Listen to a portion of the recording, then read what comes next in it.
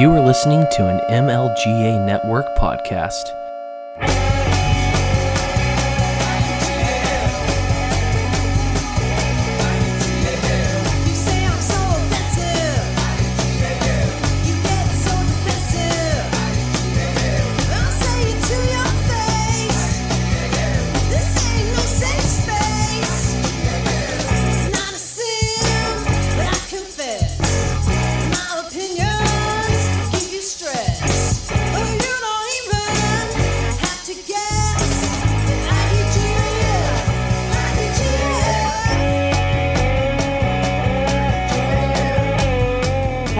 Vixies. Once again, this is your host, Maddie, joined as usual by my co-host, Jessie. Hey, guys. She's waving enthusiastically. I always do that. She waves enthusiastically, even though nobody can see. But, we could just see each other, and that's what's important. So tonight we are joined by Dr. Mary Ruwart. And so if you do not know that name yet, I'm very sorry that you've been missing out on I think a really important voice and someone who is saying things and asking questions, and maybe you've never gotten the sufficient amount of spotlight that you should have.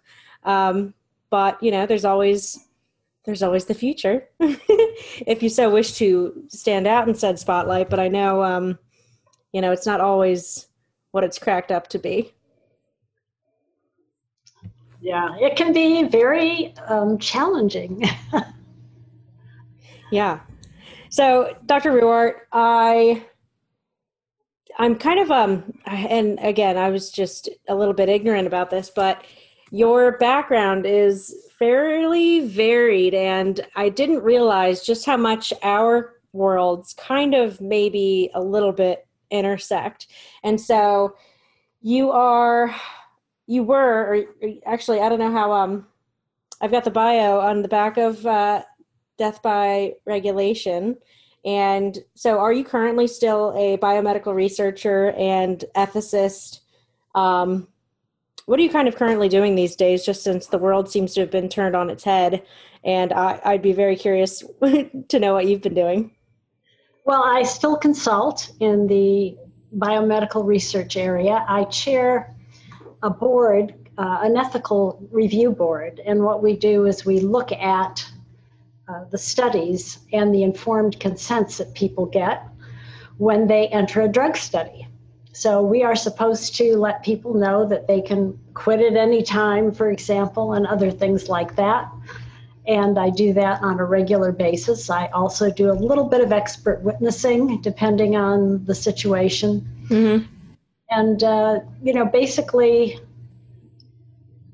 I've written legal briefs. I've actually appeared in court, things like that. That's probably, I spend a little less time doing that. And then, of course, I chair the nonprofit Liberty International, which used to be the International Society for Individual Liberty. And actually, I learned about libertarianism from the trifold pamphlets that we got from the International Society for Individual Liberty, but we had to change our name because it had the acronym ISIL. Oh, no. Several times, and finally said, no, we got to change our name. And of course, it was hacked by people who thought we were something very much different than what we were, which is very sad. But now what we're doing is we're trying to resurrect those trifold pamphlets, not just in written form, but in video form. So, because that's the popular medium today. Mm-hmm. So I hope other young libertarians will, like I, learn about the principles and the application of the principles for different issues through these upcoming pamphlets, or these video pamphlets, as we call them. Well, that is exciting. And actually, so that kind of, I always wonder if we ever get the opportunity to go through these stories, and, forgive me, listeners, and forgive me, Dr. Ruwart, if this is sort of something you've gone over before and maybe too many times, but I love hearing people's origin stories. And, I think even though it doesn't seem to be so distant from the ideas and principles of liberty. I work with expert witnesses myself, and so in a lot of toxic tort litigation, and so it's been an interesting year, to say the least, in terms of attitudes I've seen and witnessed, and was not really as prepared as I think I should have been. But so, I was a bio major in college. Jesse's a nurse and has a mental health background. So, but we do find ourselves in the minority, in this scientific, especially all these crazy modern day feminists, celebrating the fact that we've got STEM jobs, right? And I'm just I really don't care. I like science, and nobody pressured me to be in this position, but we felt, Jesse and I've both felt pretty alone in this sphere, having the ideas we have. And, you've been dealing with this longer than we have, for sure. Yeah. Yeah. Well, I guess it depends if you're talking about being a woman in science, or if you're talking about the COVID stuff and being in science and watching. It's really hard to watch what's happening in the medical journals today, because if you read the medical journals, you get, I think the biggest example I had was, you see an article on all of the excess deaths that are caused by people having heart attacks at home and not coming into the hospital. So that's up anywhere from, depending on whose numbers you look at, about 30%. And cancer patients aren't getting their treatments. How do you calculate that? More suicides, a lot of depression. And then just a couple of months later, you read in the medical journal that excess deaths, oh my goodness, we must have undercounted COVID. These excess deaths are clearly all due to COVID. Oh my gosh. and it's they didn't read the paper that was published in the same 2 months ago. So it's very, very disillusioning. And, they've had to pull some major papers, papers from major journals off because it was totally fabricated. So there's a lot of, a lot of crazy stuff going on. To say the least, actually, and you might be the person who knows this answer directly and know what I'm talking about. So, the drug that's been around for a long time, and it starts with the letter H, and Orange Man Bad was promoting it, or just period mentioning it early on. Who knows what that guy was doing half the time or saying half the time. He didn't. But so I remember, all of a sudden there were, I think, 2 prominent journal articles that came out and, had to declare the H drug, dangerous. And I don't even know. I guess they declared it also ineffective, but definitely dangerous, too dangerous to bother. And I guess more dangerous than COVID. I don't know. It's funny how people have been prioritizing things differently throughout the past year, and it goes on today. But so I know one of those journals, the very prominent journal, the Lancet, I know that article has been retracted since publication because it was crap. But wasn't there another article? There was one that used really toxic doses of hydroxychloroquine. Yeah. I don't know which IRB, Ethical Review Board, which we were talking about earlier, ever approved that study, because one of the things we look at is, especially for a marketed drug, is it being given appropriately? Mm-hmm. So you have the product insert, right? So you read it.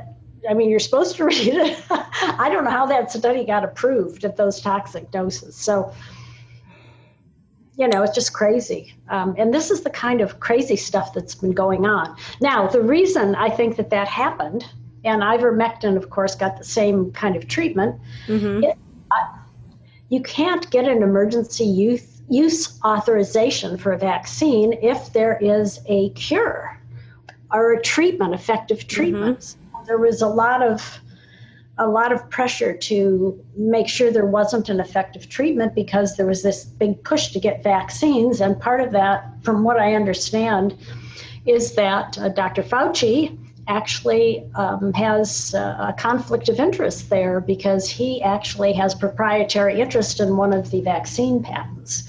I haven't researched this in great detail, but there's a number of books coming out now about this.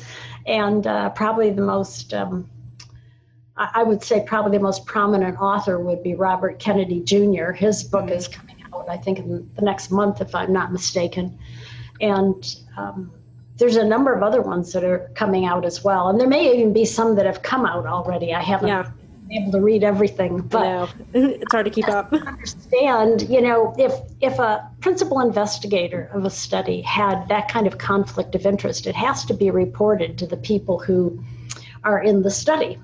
And yet here we have a very influential bureaucrat, I guess maybe is the proper word. It's a nice way. It's a nice word for him. This huge conflict of interest that never really gets discussed. And I just, like I said, it's very disappointing to see this level of I don't want to say ignorance because it isn't ignorance. There's just been a lot of I guess you could really say, different organizations trying to suppress the truth under, or at least discussing and debate under the moniker of misinformation. And this has been very disappointing to me as a scientist, where what you want to do, of course, is you want to consider all things and bat it around, and the quote winner is the one that has the most proof. And we aren't doing that. We have no long-term safety studies on this vaccine. Yet we've given it to what we would call vulnerable populations. When we review a study, we have to think about vulnerable populations like pregnant women, children, and we have to have special protections in there for them. There's nothing going on with this vaccine in that realm, and that's very scary. In fact, I've been contemplating writing a book called Is Regulation Ethical? And this whole COVID thing is giving me so many examples. My head is swirling, I'll have to be careful to try to pick out things. There's just so many unethical things going on right now. I think somebody like you, if not you, that book needs to be written. I mean, there's been a few people that have had very prominent, and I think like the proper credentials to discuss this and to really report what's been happening. And I know like a lot of lay people are really trying to do their best, and they've done great jobs too. And they've found good people to follow, but your voice would I think mean a lot. And so I know you probably can't write fast enough. Like you said, there's just so many example after example. Every single day it's something new. And it's like, here's how we handle viruses in clown world. And, people, so it's interesting. I was thinking about it, that, so people like us, libertarians, or, depending on how far away from libertarian you might be or consider yourself voluntarist, anarchist, basically we are proponents of a stateless or an almost state-free society. And, there's utilitarian arguments where it's more like, well, the government's just really not good at this. And so we should leave it to the free market because the free market is better effectively. Whereas, there's also the moral argument where like these murderous thugs, really should have nothing to do with our intimate decisions in our lives, like the FDA, this unauthorized, unconstitutional, if you care so much about the Constitution, this thing shouldn't exist, right? But these people, and again, it's just Food and Drug Administration. So that's another whole story, like the fact that they combine food and drugs, like pharmaceutical drugs together. Ew. I mean, not that I want another bureaucracy. Don't get me wrong. We don't need two.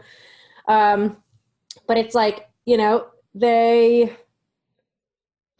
their job is to, I don't know, I think like based on as far as I got in your book, it's like they kind of make themselves really important. I think it's a lot of job security.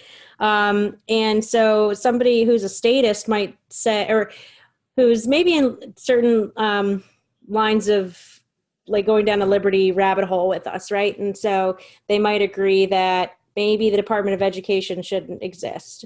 Or, you know, maybe just the idea that perhaps private schools are better than a government-run school. But then there's still people that cling on to things like certain regulatory bodies like the FDA. Like, obviously, we need them to keep us safe, right? Well, actually, it's very interesting because in 1962, the FDA got its teeth, so to speak, and it got it in such a way that it metastasizes every year. And now, instead of taking 4 years for a drug to get from the lab bench to the marketplace, by the turn of the century, it was taking about 14 years, which is 10 years more than it used to. Mm-hmm. And we didn't have any increased safety from that. The number of drugs, I should say the percentage of drugs that were withdrawn from the market for safety reasons was about 2.5% before these 1962 amendments were passed. Mm-hmm. After that, it was 3.3%. In other words, it went in the wrong direction. And yeah, the reason for that is that the reason any drug gets to market with safety problems is because our science just isn't good enough to detect them all. So there will always be a small percentage that will come to the market, and then once people with different genetic backgrounds take it, different, pre-existing conditions, et cetera, we'll find that these more vulnerable populations, if you want to think of them that way, are going to have problems. And that's not something you can predict from animal studies or even limited clinical trials. And I say limited because even the most elaborate studies really have a few thousand people. That's very different than millions of people who might take what would be a very popular drug like statins or something. Mm-hmm. So, it's unrealistic at this stage in scientific development to think we're going to get away without any safety problems at all. And so now what we're seeing is overkill, because if you take 14 years to get a drug to market, a lot of people are going to die waiting. And in fact, if you can make a calculation, a guesstimate based on published data as to how many lives today's drugs save, and you can see that about 15 million lives were lost just in that waiting period since 1962, which is more lives lost than we've had in all the wars, including the American Revolution, from the country's inception. And then, of course, if the companies are spending their money with this extra 10 years of studies, they're not developing new drugs. So what that means is innovation is slashed. The studies show at least 50%, probably more like 80%, because those studies only look at drugs that drop out after they've spent a lot of money on them, what we call late phase development. So if you figure that, but if you figure conservatively that only 50% of the innovation's lost, and those drugs that are lost would only be 25% as effective as the drugs on the market today, that's another 27 million people. In other words, another way of looking at it is each of us have lost 5 to 10 years of our lives from the 1962 amendments to the Food and Drug Act. Now, that's not counting what may have happened before, but just those regulations that were passed in 1962 have caused us each to lose 5 to 10 years of our lives. The 5 is something you can demonstrate pretty easily. The 10 is my guesstimate based on the fact that it shifted us from prevention to treatment only. And that was it's probably more than 5 years, but I'm trying to be conservative. Yeah. I think what you just said is a huge, huge point. And I think we are living in like the consequences of that. The fact that you said it's shifted things to treatment as opposed to prevention. So, for example, all this year, it was, we need a cure. And the only way to prevent it was the non-pharmaceutical interventions of locking yourself down, regardless of health status, whatsoever, and staying away from people and wearing a gross cloth thing over your face, over a vulnerable part of your body, the entryway to everything that keeps you running and alive. And so again, like maybe they just weren't even used to like how to recommend preventative measures anymore because everybody's been focused on treatment. I mean, that's a really generous way to put it, right? Yeah, it's really sad, actually. We had to develop new drugs, which actually we would take a vitamin or a natural therapy that, of course, we could market it, but we couldn't make any claims for it. So in order to make a therapeutic claim for a drug, we had to take a natural compound and tweak it chemically so we could get a patent, because if you're spending 14 years getting a drug to market, unless you have a patent, you're not going to even recoup costs. In fact, only 2 to 3 out of every 10 drugs do that. So the whole industry is now based on what we call blockbuster drugs. And if you fail to have a blockbuster, then you're toast, basically. So it's not stable, and we're not getting the best drugs we could have. And the whole industry is really, the whole agency, the FDA agency, has been co-opted by the industry. That happened in 1992 with the user fees that the FDA started charging the drug companies. In other words, if you wanted to get your drug approved rapidly, you need a fee so the FDA could hire more people to look at it quickly.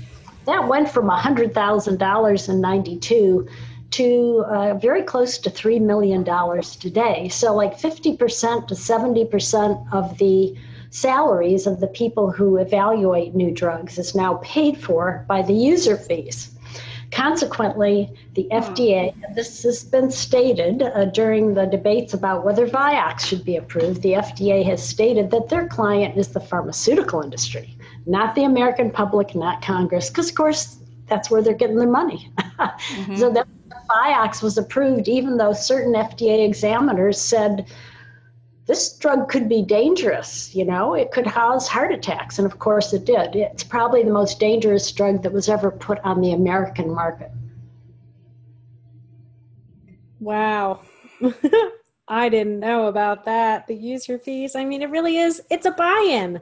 Yeah, and it keeps out competition. Yeah, it's protectionism. So you can't have a new pharmaceutical company with new ideas come into the market as easily. Well, that's right. What they have to do is the young startup biotechs that find something wonderful, they have a really hard time getting through the FDA. The FDA doesn't trust them.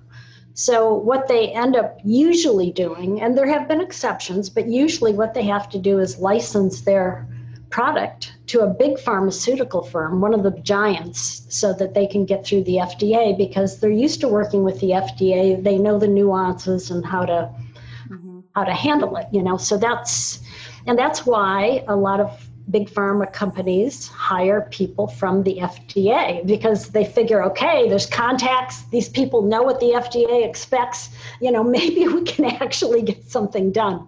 When I first joined the Upjohn company in the mid-70s, my biggest aha moment was saying to myself, how do these drugs ever make it to the market when the FDA is so fickle about what it wants from us? And even in one instance where the FDA actually called me up and got really excited about this prostaglandin for liver disease that I was working about and said, we're going to help you get this to market. Even then, it doesn't happen. And the reason it doesn't happen is because they have to obey their own rules. At that time, it was getting 2 U.S. studies that showed certain statistical significance. And when you have a new drug, you don't know how much you have to give. You don't know how long you have to give it. you don't know how often you have to give it, once, twice, 3 times a day. And in the case of liver disease, it's actually pretty hard to measure how effective it is because the liver is not uniformly damaged in most liver disease. It's kind of spotty. So we had to figure out new ways to look at the liver. This is way before we had all this scanning technology, right? So what happened is we realized that if we didn't guess right on each of these parameters, the very first clinical study or human study that we did, and get the statistical significance that the FDA wanted, if we had to repeat those studies, our drug would be off patent by the time we got to the marketplace. And so, the management said we can't develop this drug. And it's really too bad because similar drugs were put on the market and they seemed to be useful, but because of the patent we had, they couldn't develop them for that easily, without licensing our patent. So, the whole system, this whole patent thing, it's not what most libertarians think of as intellectual property. I learned that too. And getting a patent, chemical patents are easier, but there are different kinds of patents, and some of them really are just, there's some gamesmanship involved. Let me just say that.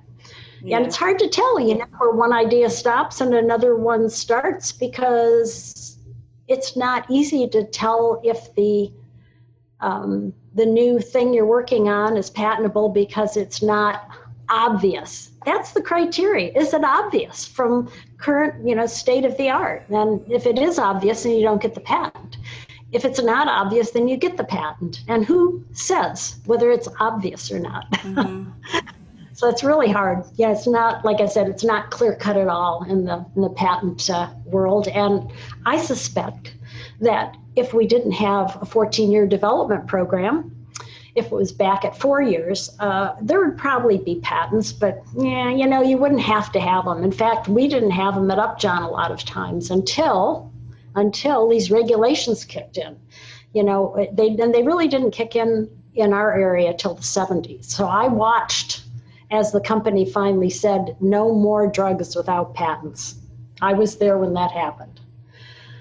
And that's pretty sad, because a lot of the things without patents were things that were useful. And if we could have made a therapeutic claim for them, it would have been great. I've got a question, especially since you've done some expert witness work. And I know from my experience that, generally, the idea is you can't sue the government. I guess, to your knowledge, can the FDA be sued? No, because there's basically they have sovereign immunity. So if they withhold a drug that, and they've actually done this, withhold a drug that eventually is shown to save lives in the particular disease that people wanted to use it, you can't sue them. And that's really too bad, because if you could, I think drugs would be more readily available, and when I say drugs, I'm going to just include natural substances in that as well. The prostaglandins we were working are natural substances. Every cell in your body makes them. But, if we wanted to have them stay in the body longer, and of course, if we wanted to get through the development program and actually be able to fund it, we did have to have a patent. So we had to tweak it chemically to get that. So the FDA is immune to the liability, I guess, right? And yes, even though, like you point out in your book, they kind of made themselves the scapegoat, but coincidentally or conveniently for them, nothing really bad is going to happen to them, except maybe a bureaucrat gets fired. If that, maybe, and he'll get fired with a nice pension, something that I'll never see, unless I make it for myself. But so I guess there's one saving grace, though. All of us are affected by the FDA, the president, Congress, the FDA examiners themselves, and sometimes the FDA examiners find that out. there was one fellow who was instrumental in approving cancer drugs, and he didn't want to approve them unless it extended life. It didn't matter if the suffering was decreased. It didn't matter if the tumor got smaller. He didn't want to approve it until he saw lifetime studies, which of course take a long time. So then his wife got cancer. He wanted to enroll her in some clinical trials and get her, new drugs, and found out how hard it is. So he did a total turnaround, and in his own words, he started a jihad to get drugs, cancer drugs, out quickly. Now, what that meant for him, they only have so much control because they've got to meet these criteria, right? So he was able to shave a month off, off of the, long time, but which today is a little shorter because the business about getting the user fees did allow them to hire more people and cut it down from 14 years to 13 years, but they're increasing studies still. So I don't know what what it'll look like from, 2010 to 2020. Those data aren't in yet, but I suspect it's going up again. Anyhow, so he tried to do that and changed his whole outlook because he saw firsthand what the problem was when you can't get access to drugs. Unfortunately, this is not the usual thing that happens at the FDA, although I have given my presentation similar to my book in front of pretty high echelon FDA people. And it's interesting, the people at the top kind of know this, but the people at the bottom, it's like deer in the headlights. They can't imagine that you can be too careful and that could have a problem. It's really interesting. But the people at the top kind of know that, but what can they do about it? Because you've seen in the in the news, when a new drug is approved, it doesn't matter what's gone on. There are a lot of complaints. Oh, the FDA approved it too fast, or the FDA approved it too slow. I mean, they get hit on both sides. So yes. I can empathize somewhat to where they are, but of course they shouldn't be in that position in the first place. Exactly. They should. Yes, sure. Anybody can make a recommendation whether somebody should take a drug or not, but it should be up to the patient and the doctor, That's really who it should be up to. It shouldn't be up to an agency. Yep. Sometimes, as a nurse, I just feel like a lot of times doctors don't even really know how drugs affect patients either. So I wonder how much, I don't know. I just wonder how much doctors really spend the time looking at these new drugs and seeing the studies that are done on them, Yeah. Well, they don't because, they really have very limited time. Nurses and doctors are working very hard. Part of that is because of the licensing requirements. Yeah. It limits the number of people that actually, be in practice. And so they're really hurting for time. So, of course, they don't get more education generally, unless, of course, the licensing laws make them. And there is a big move right now that the medical boards are trying to dictate standard practice. What is the standard of care? And if a physician or another healthcare practitioner goes outside that standard of care, even if it helps people, they come down on them. I've done some of my expert witness work against medical boards, because they want to take that privilege away from doctors. Doctors can do things, they can innovate in the practice of medicine. And what this has meant for surgery is that we've had a lot of breakthroughs in surgery that we probably wouldn't have had if they had to go through the FDA process. But essentially, the medical boards are starting to act like a mini FDA on medical practice. So we're going to start losing innovation in medical practice. In fact, we already are. And the FDA is also creeping up and trying to claim that our own cells are drugs. For example,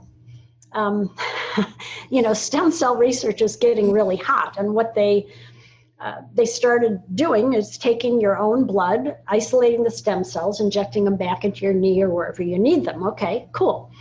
But some people don't respond, especially the elderly or diabetics, to that. There's not enough stem cells. So what they were doing is growing them up for a week and then putting enough in to have a good result. Well, the FDA said, well, if you give the stem cells the same day you harvest them, that's okay.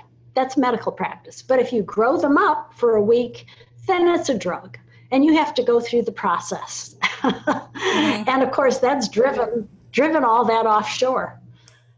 Yeah, we did that in our hospital when I was in oncology. We did stem cell replacement therapy for our cancer patients. And then all of a sudden, one day it just stopped. So I wonder if that's the reason why, but I just can only imagine how many patients now are missing out because of that. I'm trying to think exactly. It's in my book when that case came down. I think it was about, I'm not very good at time, but 4 or 5 years ago. I mean, it's fairly recent. Yeah, I think I left oncology about 6 or 7 years ago. So, yeah. Wow. Just so disheartening. They're not our friends.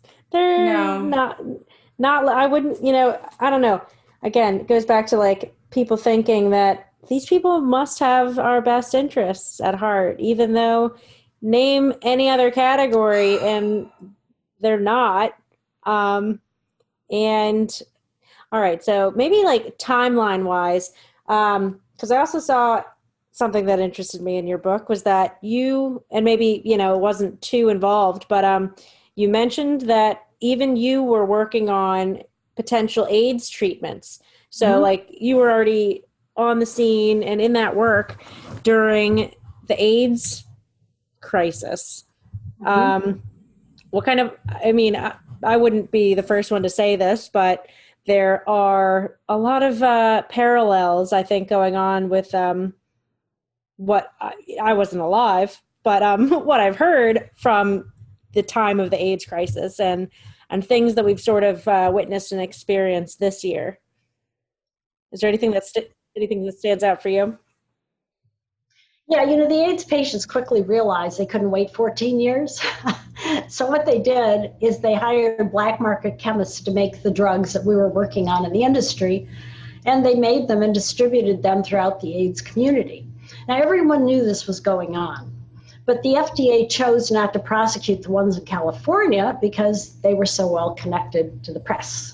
Now, in Texas, this wasn't the case, which is why if you watch the movie, the award-winning movie, Dallas Buyers Club, you saw that the FDA prosecuted and persecuted these very sick people who actually outlived the predictions of their physicians by taking certain vitamins, importing drugs from overseas, and of course taking these therapies that were being worked on in the industry. And they did it pretty safely, in my opinion. They always tried to tell people and the doctors who are working with them, here's what we know about the side effects. And so by the time the FDA finally gave us permission to put our drugs in AIDS patients, every AIDS patient in the country who wanted our drugs had already had them and were resistant. So we had to wait for new people to be diagnosed in order to do the FDA mandated studies, which is really crazy when you think about it. And sick and demented. This wealth of information that we could have gotten from the AIDS community, was basically because, it was illegal. So. Wow. I mean, like you said, it kind of drove people to have to utilize the black market. And just like any other form of prohibition, I mean, it just is convenient that the word drug is still involved here. And, it's not just the street drugs that had to, and still probably do in some cases, depending on what the needs. It's not just street drugs that end up in the black markets. It's, life-saving cures, or even just, it's not black market. It's automatically like a negative connotation, right? But really, truly, it's an alternative market. I think maybe that's like agorism, like just promoting these alternative markets because we have to. Mm-hmm. Well, think about what's going on with NAC right now. You can't get it over the counter anymore. Oh, yeah. Well, I don't know. I've still been able to get it, but yeah, you're right. They're trying to clamp down. Yeah, it's harder too, but I've been able to get some too. So. Yeah. Well, see, here's the thing: when there's a company, a pharmaceutical company, that says they're working on this particular nutrient, even if it's a natural product, or they're going to look at something very similar, they can go to the FDA and say, hey, we're working on this and, it's going to be a drug. So we don't think people should sell it, over the counter. And that's basically what the FDA is doing. There are certain drugs or certain nutrients that are protected from the FDA's jurisdiction, I guess. But if they came out on the market after a certain year, then they aren't. And so this is how the FDA is trying to clamp down on nutrients. And this is really harmful when you think about it, because these are products that our body makes. We need them, and because we're all different genetically, and because we really don't sometimes understand how certain environmental things or things that we eat influence those, the ability, I should say, of our body to make those products. It's very useful to have them. And if we don't have them, we're going to have a very much shortened life. Some people will really be harmed by not having them. So this is part of that whole shift from prevention to treatment that we were talking about earlier. And this is an area where libertarians really could bring in a lot more people, because people who take supplements, and now we're talking, at over half the population, and serious supplement takers are, I don't know, I really haven't seen any studies, but I would guess that it's pretty large, maybe as much as 20% of the population. These people understand that the FDA is trying to prevent them from getting their nutrients, and they don't like that a bit.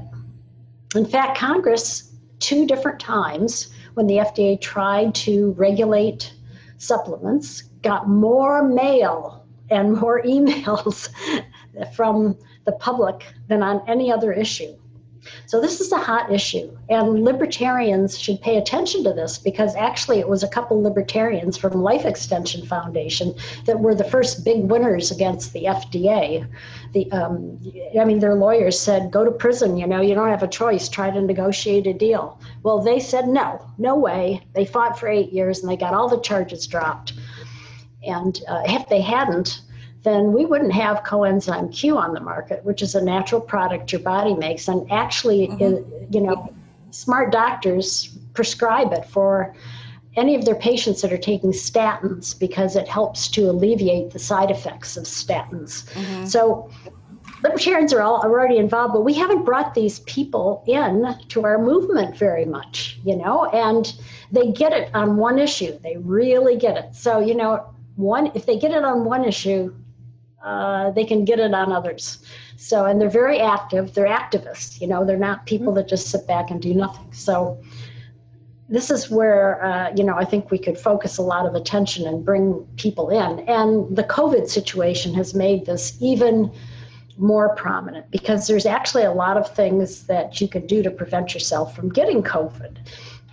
Have a high vitamin D level, take melatonin, which blocks the ability of the virus to, get in. So there's a lot of things. And of course I could go on, but basically having a healthy immune system, which you can tweak in different ways, is also helpful. So, but I just mentioned a couple things. And then of course, really the hydroxychloroquine and ivermectin protocols are pretty simple and inexpensive and something to have on hand. So again, this isn't talked about a lot because the misinformation police, the censorship police have tried to block all this so the vaccine could be promoted. But now we're having children having heart damage from these vaccines, and children really don't have much risk from COVID. So now children are a vulnerable population. We never should be giving an experimental vaccine. No. Probably not even some of our FDA-approved vaccines to children. The current schedule is 72 vaccines before the child is 8 years old. I mean, I wouldn't take that many as an adult. I would be afraid, very afraid, that the fact that we give children with an immune system that's not fully developed is really scary. Exactly. I mean, there are ethical considerations here. Again, you see, libertarians really are true ethicists, really, and I promote that idea to libertarians. You know, we should bill ourselves as ethicists. We ask the tough questions. We don't say how much regulation should we have. We say, should we have regulation at all? I mean, we don't play around. You know, we get right to the matter.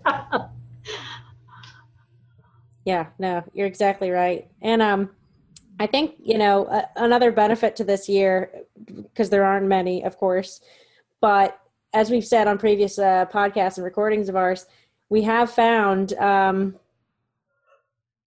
different, like, group of people that we might not have connected with before. And it's like, but if you happen to connect on what really is like the most important issue, and the idea of health and medical freedom and body sovereignty and individual choices, and, you know, respecting the things that you and your doctor might care about, and hopefully your doctor like isn't either uninformed or, you know, I don't know, too disinterested for some reason to have these difficult conversations with you too. I mean, I don't have a doctor. Like it's something that I would trust somebody in that position. And so I have no one right now.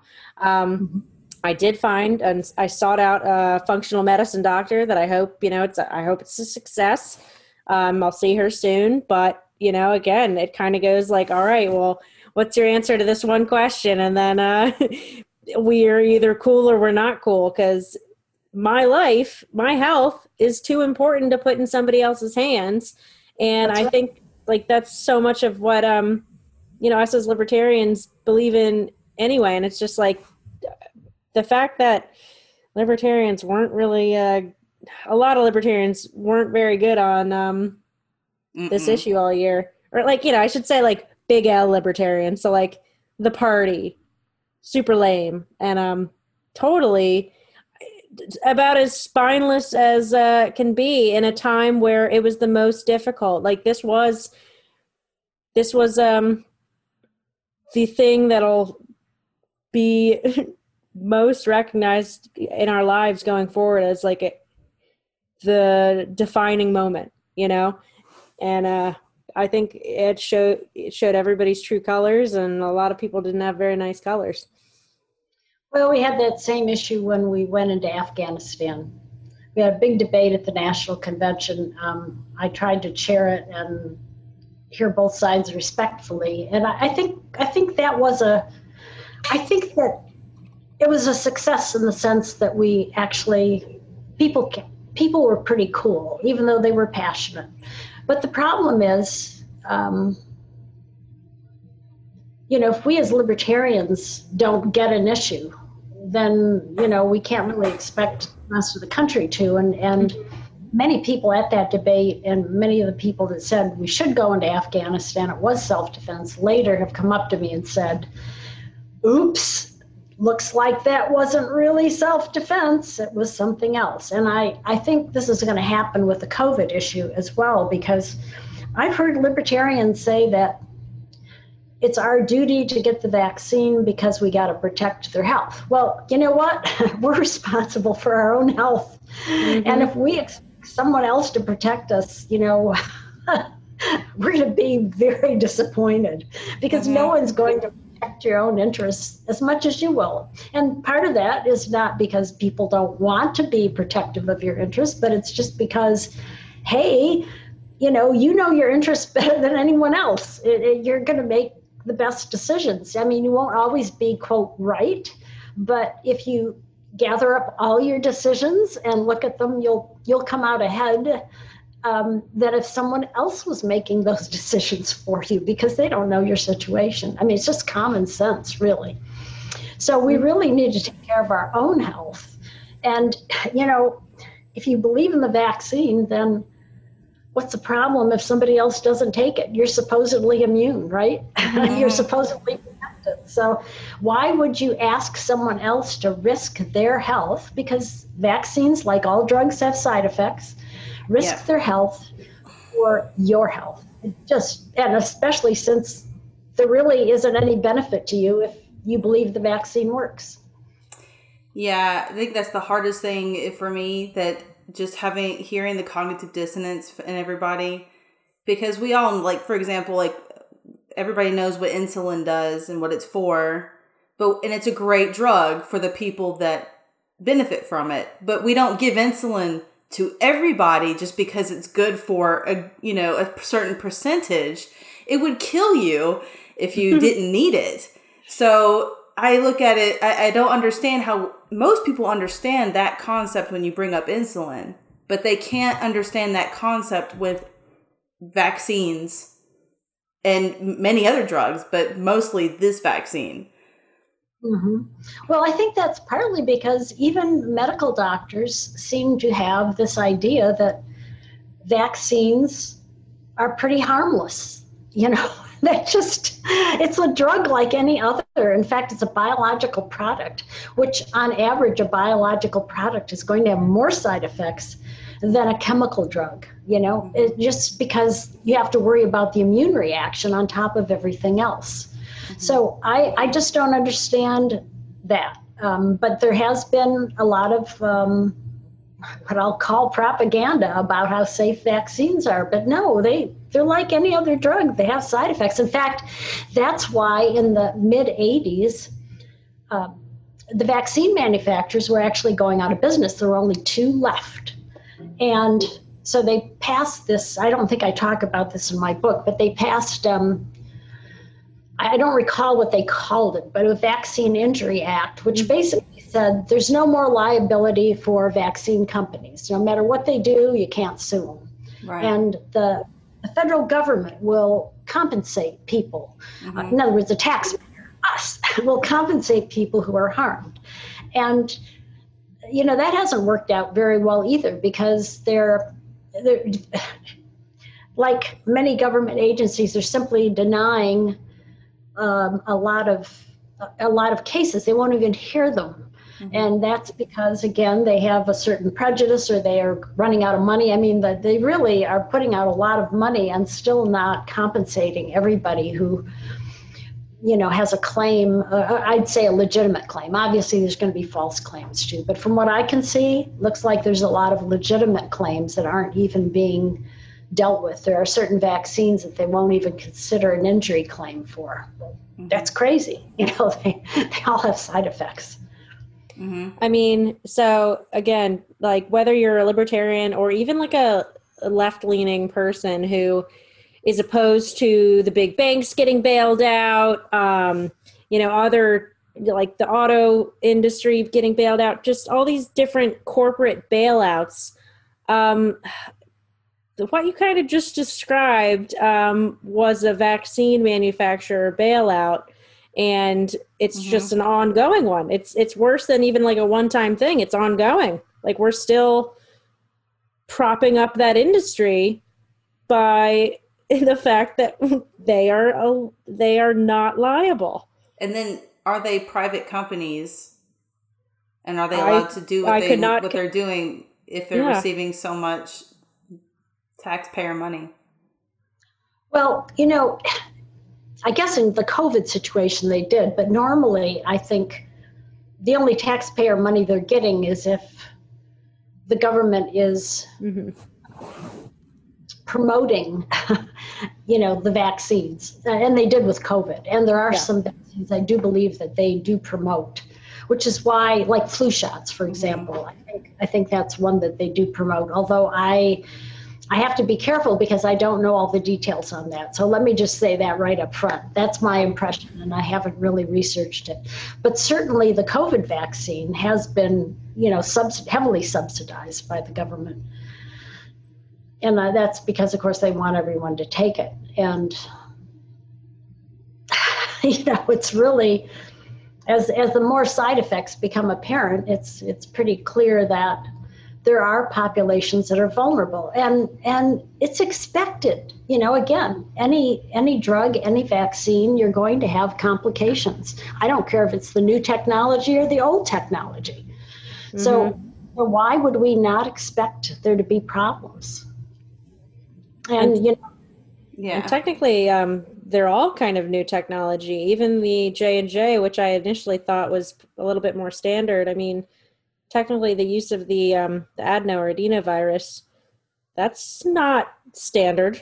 That's not and so I'm a crazy person for having questions about these three, technically two new technologies, but three new versions of it. And the ones that are at least specifically authorized, I emphasize that word because, again, they're not that I need FDA approval to change my mind, because I already know how corrupt a government body can be and is, and including the FDA, as is evidenced in your book very well, I'd say, just as part of the reason they're awful.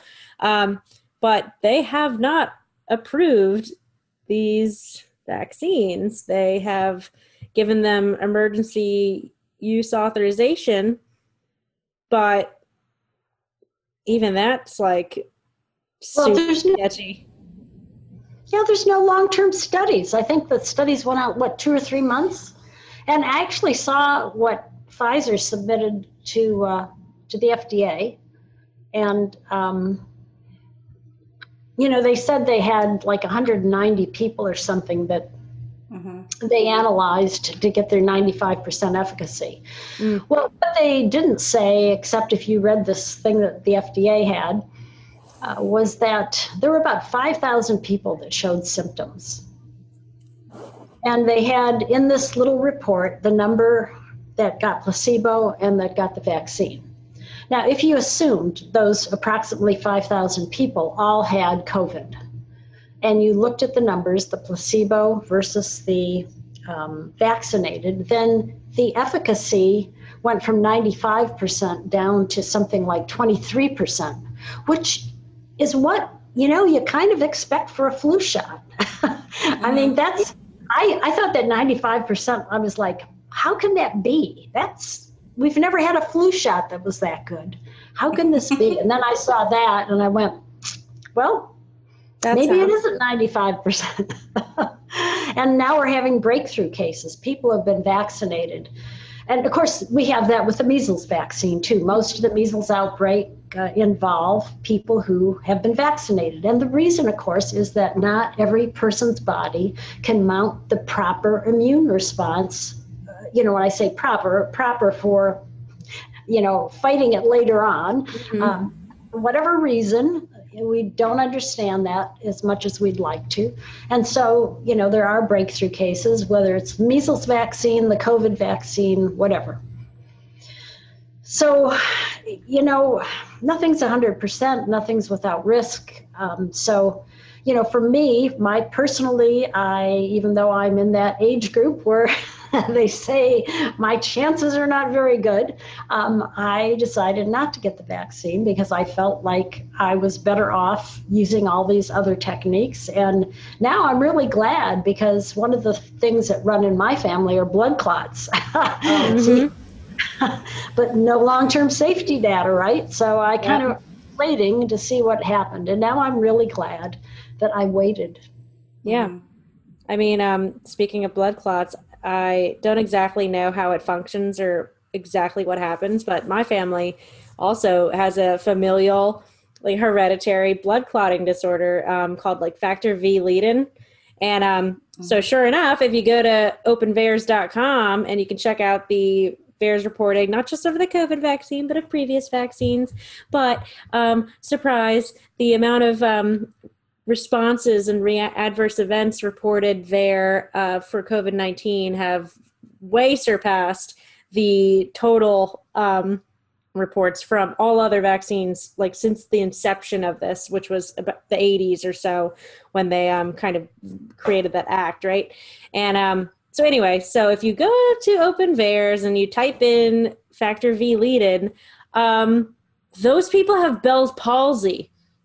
So I'm okay with I'm really okay with like not having a paralyzed half my face, among other issues that I'm sure are involved. And, that's just one example. Yeah.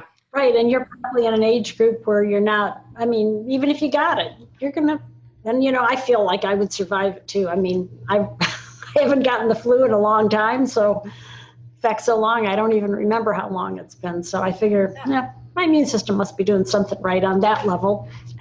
Yeah. I mean, I'd say if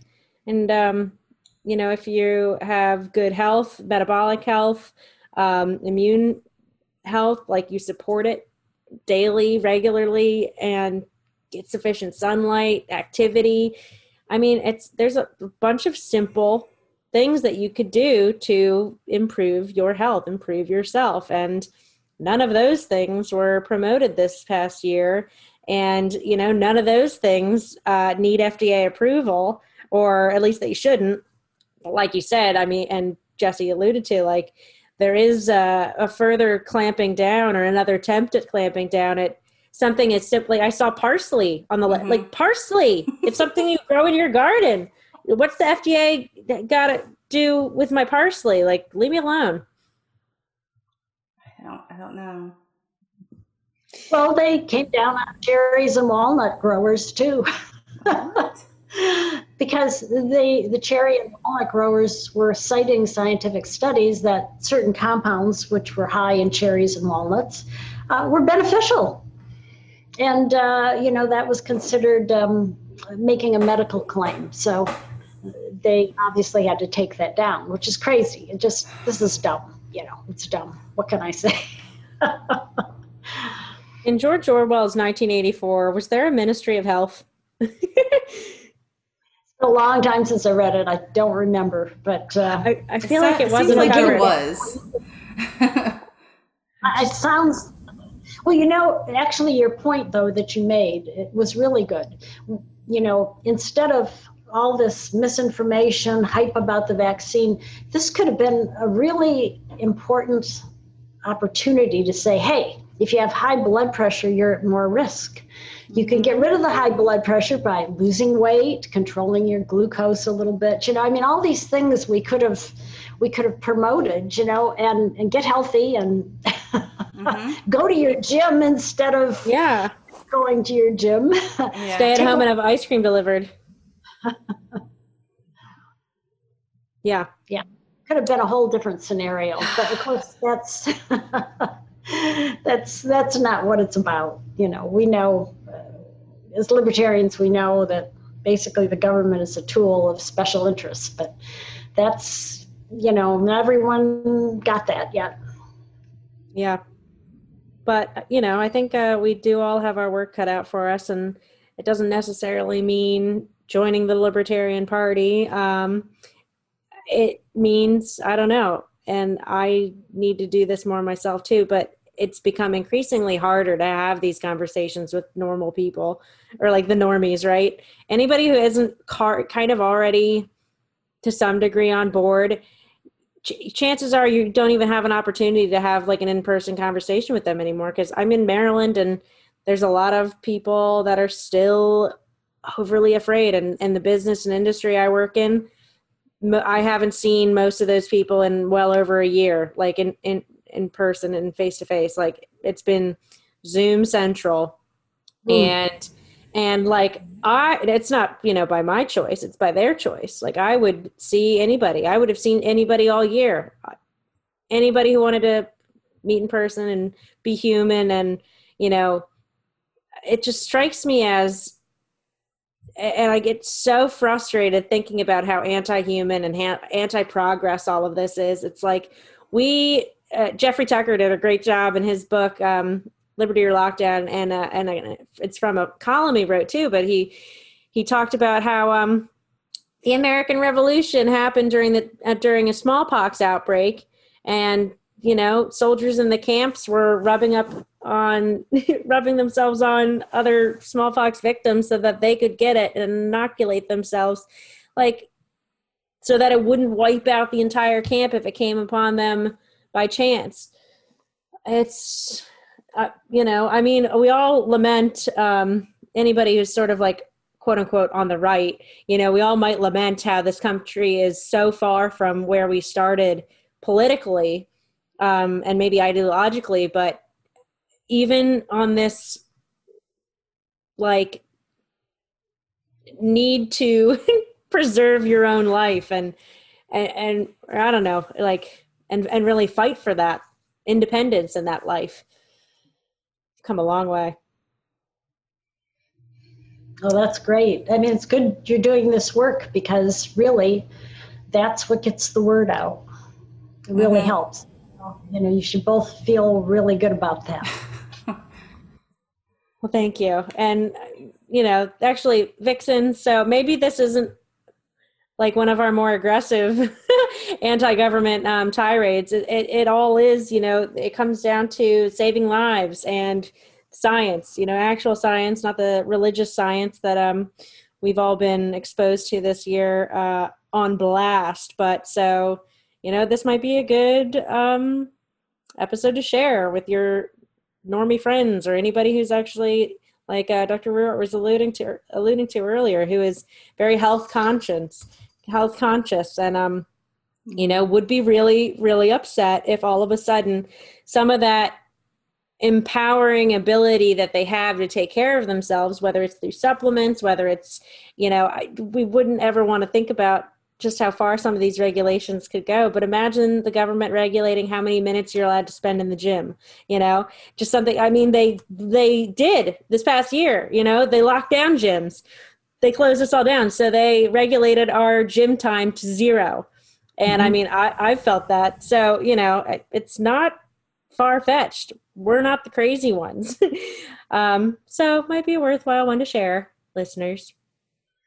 Well, the vaccine passport thing, that's, if they could mandate vaccines or make them necessary for you to conduct your business and live your life, then, they can inject anything they want in you.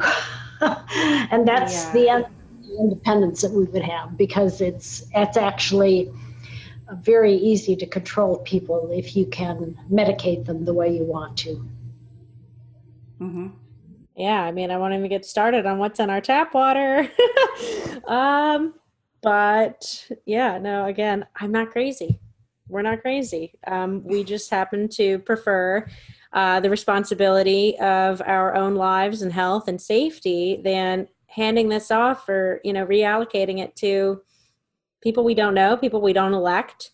Not that people that we do elect are, necessarily trustworthy, but all these people that work in the bureaucracy of the government that we never see, that, can stay there for decades.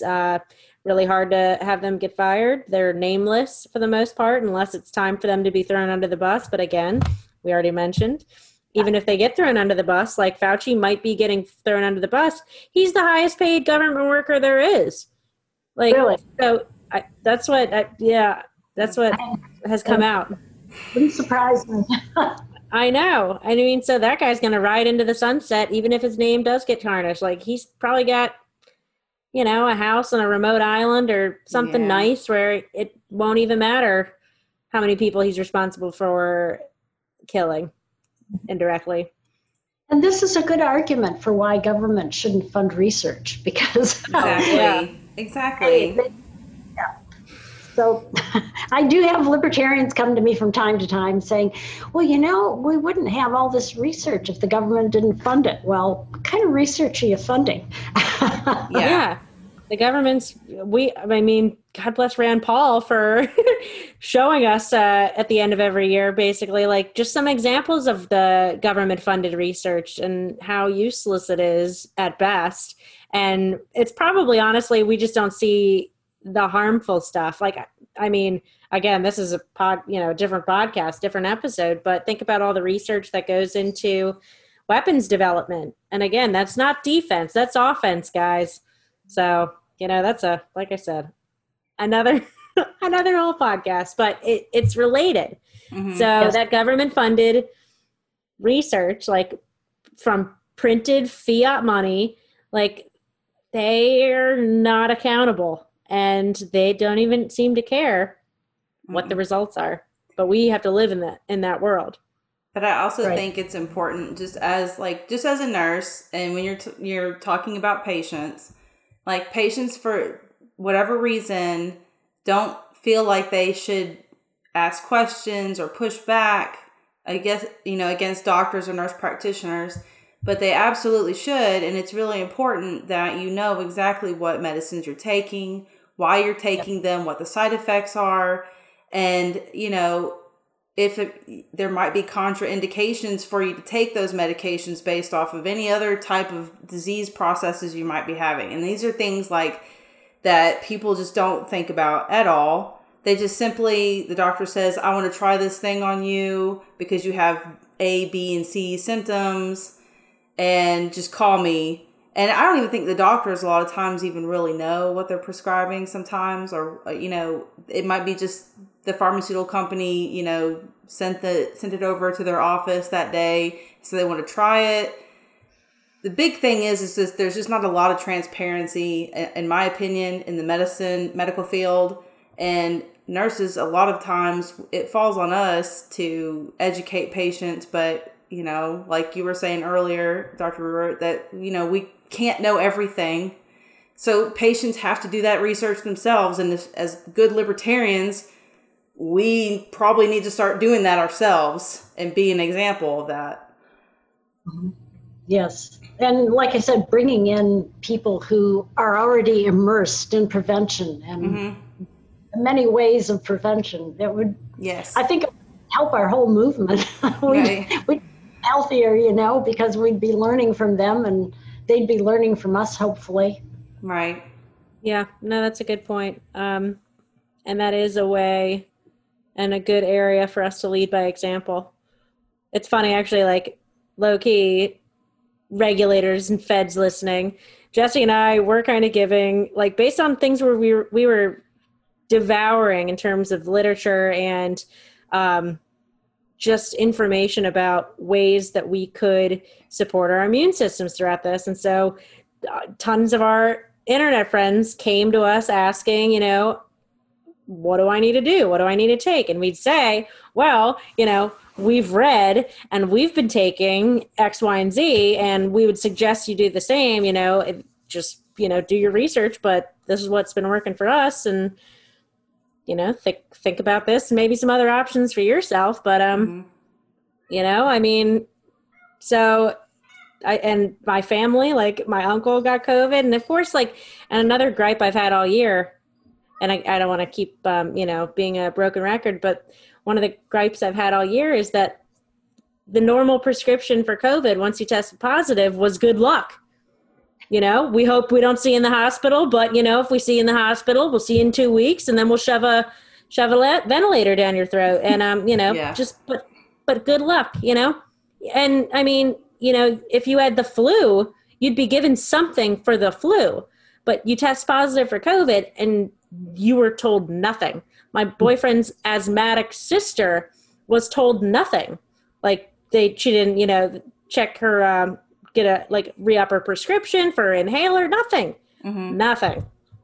If you're like me, I just go to the doctor and I just tell them what I want and they do it. Because I already know what I need. Yeah. Again, maybe people might need to be more like you, Jesse. Just give me a Decadron shot right here, please, and I'll be fine. Yeah.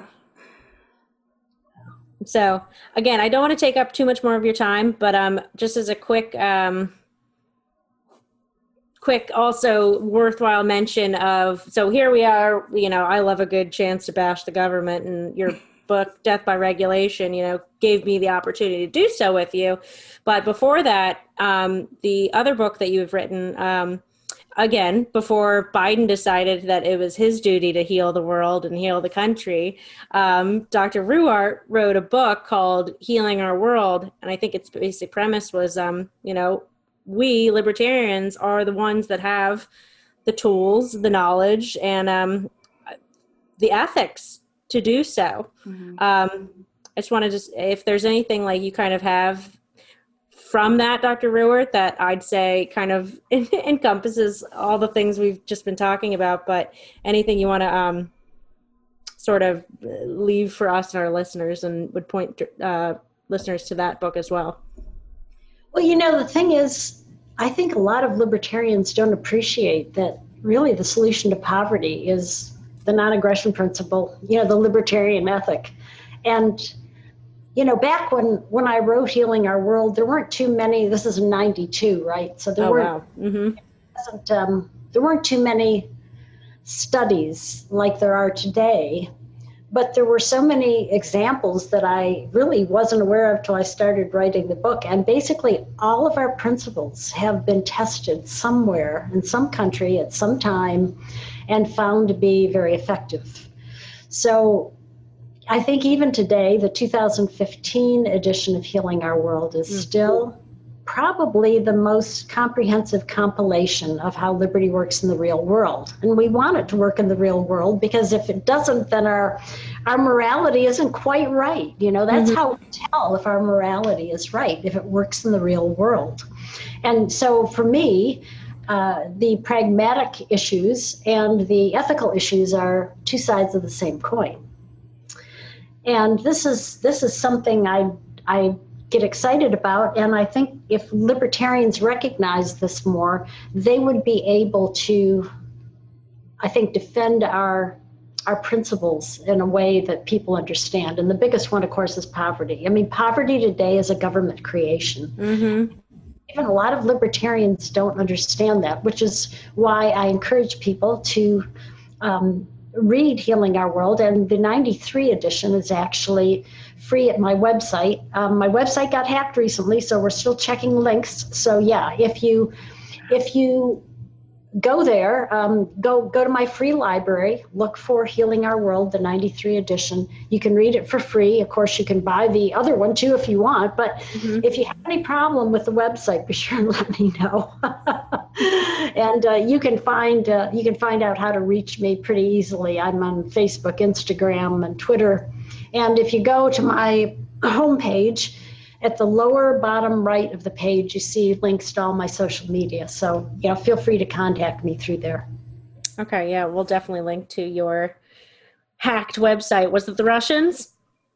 I think it was just an opportunist. I should say that my website isn't as up-to-date as it should be. I've been doing a lot of these webinars when COVID hit, so I haven't really been posting those, but my social media is very up-to-date right now, so you'll enjoy that a lot more.